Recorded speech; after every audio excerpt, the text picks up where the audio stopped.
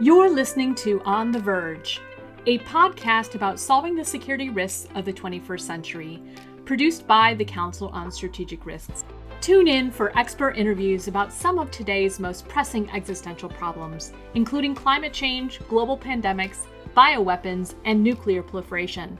We'll discuss some of the major challenges and outline potential solutions for preventing worst-case scenarios.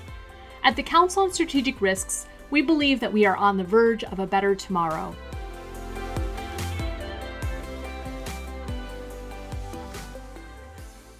Hello, everyone. My name is Evan Bernard, and I am a research fellow with the Center for Climate and Security at the Council on Strategic Risks.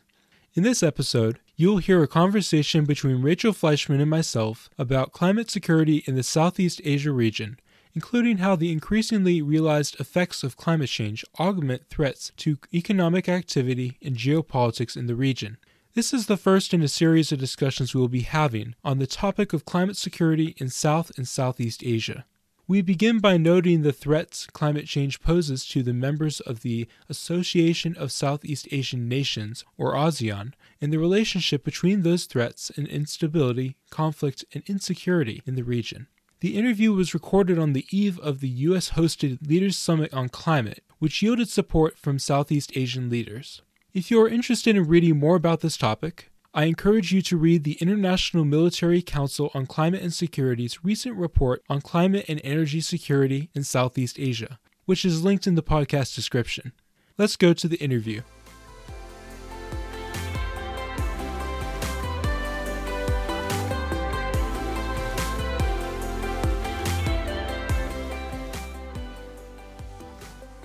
Today, I have the honor of interviewing Rachel Fleischman. Rachel Fleischman is a senior fellow for Asia Pacific at the Center for Climate and Security, where she focuses on the Asia Pacific region, and Asia Pacific liaison at the International Military Council on Climate and Security. Rachel began her career in national security policy, working in nuclear arms control at SAIC, the Pentagon, and NATO. At the Pentagon, Rachel worked for the Deputy Undersecretary of Defense for Environmental Security, where she helped to conceive and build the Pentagon's International Environmental Security Program. Rachel is currently an advisor for businesses and nonprofits on climate change and circular economy issues at Insight Sustainability. Prior to her current role, Rachel held management positions in multiple organizations. Rachel Fleischman, welcome to On the Verge.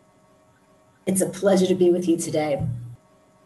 2021 is a particularly important year for climate and security, and today I would like to focus on climate security in the Southeast Asia region. As we speak on Earth Day, the United States is hosting the Climate Leaders Summit with 40 countries invited from around the world, including Southeast Asia. What initially led you to work on climate change and its impacts, particularly in the Southeast Asia region?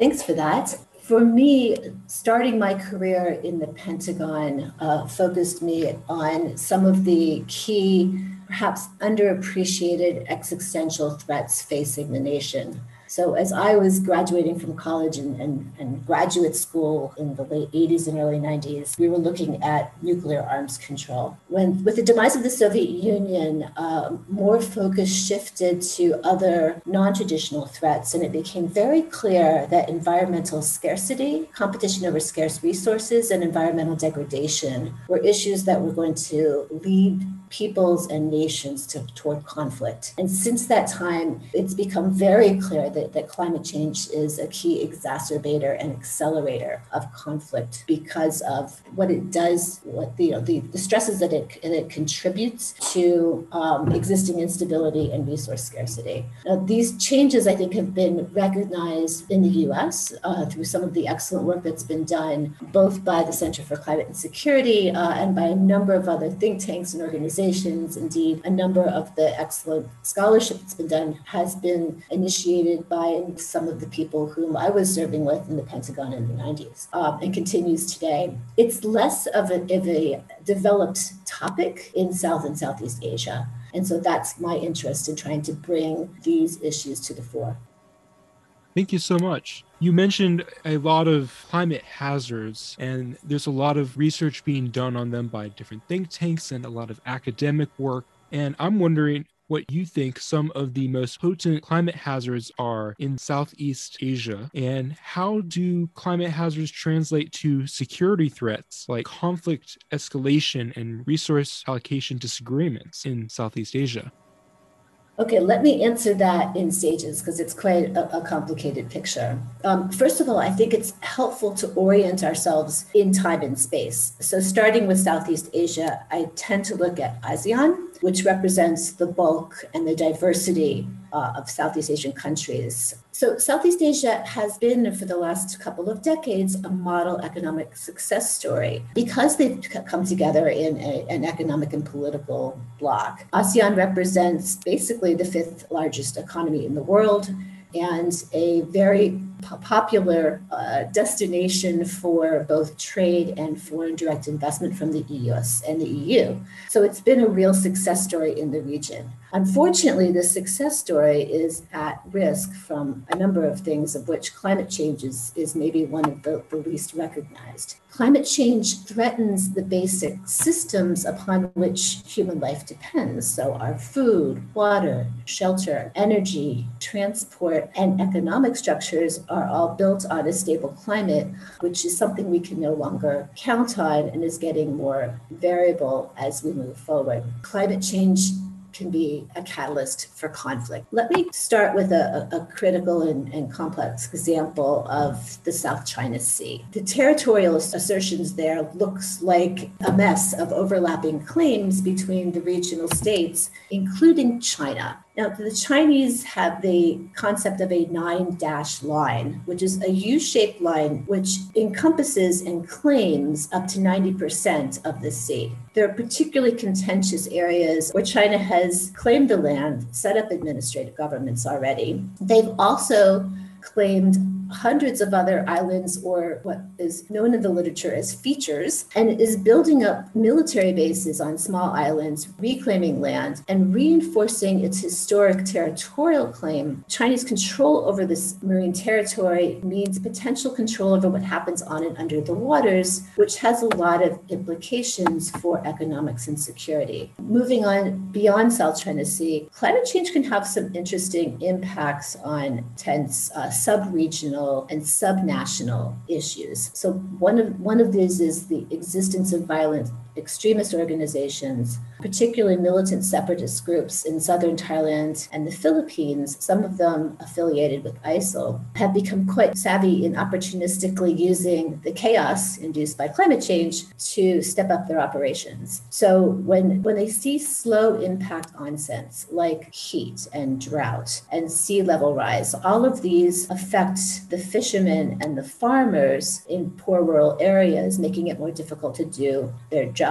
A second way is that the violent extremist organizations are able to assert or project their dominance is during natural disasters. So we've seen these groups step into the governance vacuum immediately after a storm, offering aid, improving their social standing as sort of the assistance provider or the hero, and then again, positioning themselves to recruit the unemployed young, particularly young men. So that's a second piece. A third dimension has to do with sharing of transboundary resources, particularly water. And an example here is the Mekong. As a rule, riverine systems geographically favor the upstream riparian neighbor. So in this case, China. China is upstream, therefore it can control the headwaters. It's also, of course, a major military and economic power. As more dams get built on these very crowded rivers, the effects downstream can be quite severe. So better governance structures are needed. But one more dimension to this that sometimes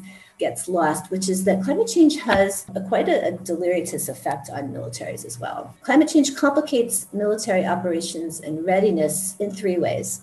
First, it threatens the hard and soft assets upon which militaries depend. So the military personnel are subject to the same heat, storms, extremes that everyone else is.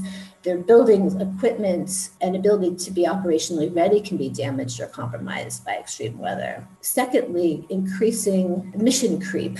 So more and more often, militaries in the region and indeed around the world are being called upon to perform what we call HADR, humanitarian assistance or disaster response missions, rather than other more traditional military missions. So this is an important use of resources that's becoming more and more central to the military operational landscape. And finally, the threat multiplier issue. And this is something that we've been talking about in terms of this catalyst for conflict. Already tense situations involving resource disputes or extremist organizations, et cetera, can further tensions, which can then lead to conflict. You make many great points, and I love the term catalyst for conflict. And the last part, when you are talking about the three aspects of how climate change is affecting the military, threatening hard and soft assets, increasing the need for disaster response, and most importantly, acting as a threat multiplier. I think those are really important considerations for the militaries. And in discussions describing climate change as a threat multiplier and explaining how climate change should be factored into military policymaking and national security decisions, the topic of energy sometimes falls through the cracks. The International Military Council on Climate and Security recently released a report on Southeast Asia. This report, which you co-authored, incorporates a discussion of energy resource use in the region. What is the significance of fossil fuel use and energy sustainability to climate security in Southeast Asia region? Thanks for the question. This is a really interesting angle of the study, and something I think that needs to be more broadly discussed and looked at, which was one of our recommendations. But to break it down, the investments that are made in coal and other fossil fuel energy today are just locking in a very dangerous future from a climate security perspective. So there's two main strategies to look at. First is to prevent or mitigate further climate change by transitioning to low carbon fuels as quickly as possible. And secondly, to deeply consider climate security risk when determining future energy sources. Now, decarbonizing an energy supply is not an easy task. Energy consumption in Southeast Asia has grown 80% in the last 20 years, and it's projected to grow another 60% in the next 20 years. And as mentioned earlier, cooling, space conditioning, air conditioning is a critical element of that and needs to actually happen.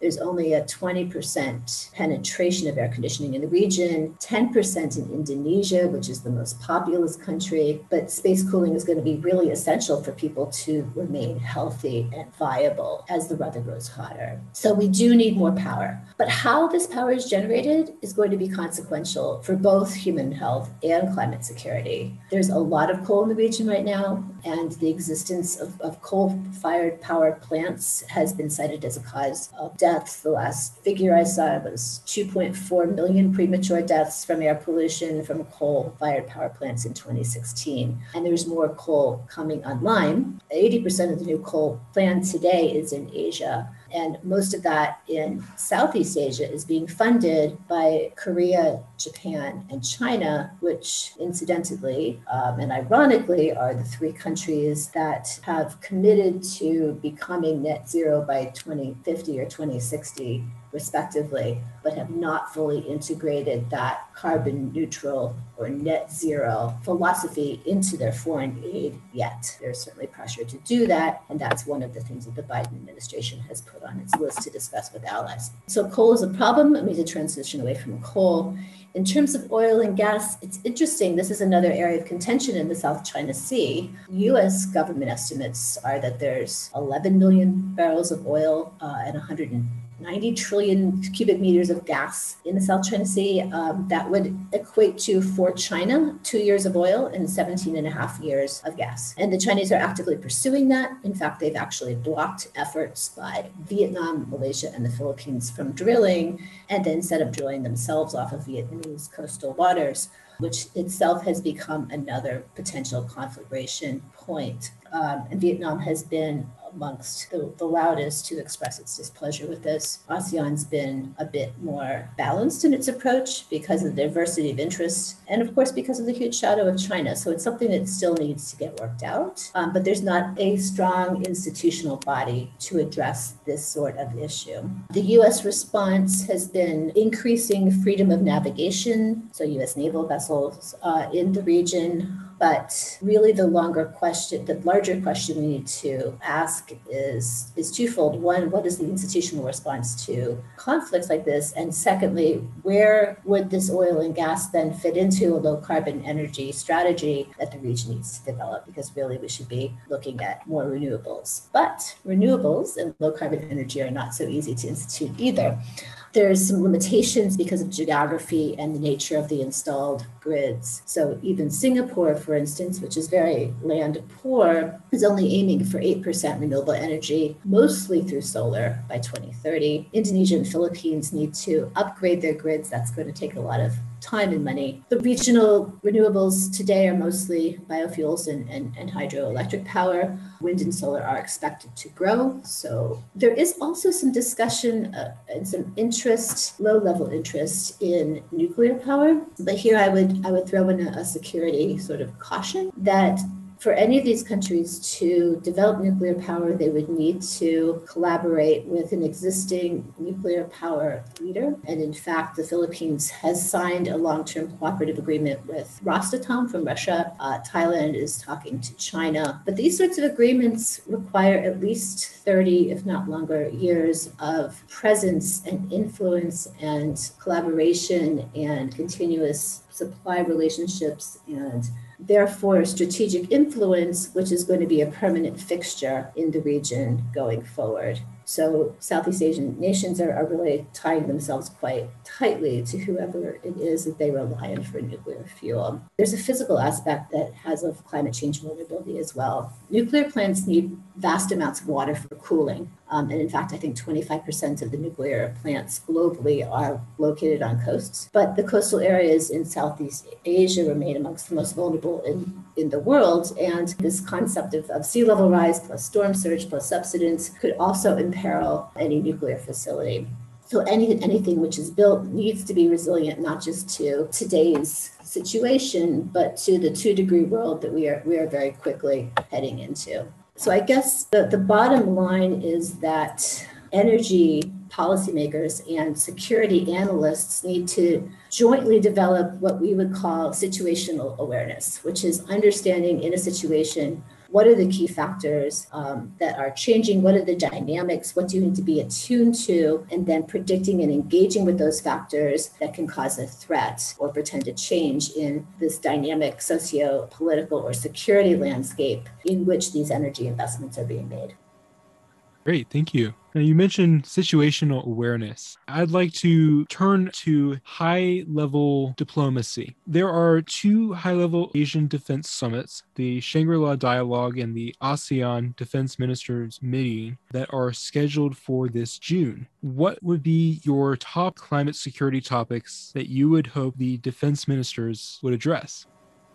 Great question. I think that ASEAN has a strong institutional basis for tackling issues, sort of ambiguous transboundary issues like climate change, but it hasn't been elevated to the level yet that science and the urgency of the situation would suggest. So I would like to see defense ministers focus on specific populations at risk. So that would be coastal megacities and coastal areas, and it would be shared and transboundary resources where the examples we spoke about are South China Sea and Mekong River. There are other transboundary issues as well. And then the third being this link between energy and climate security. So the energy climate security nexus, and to add their voice to the energy policy making decisions.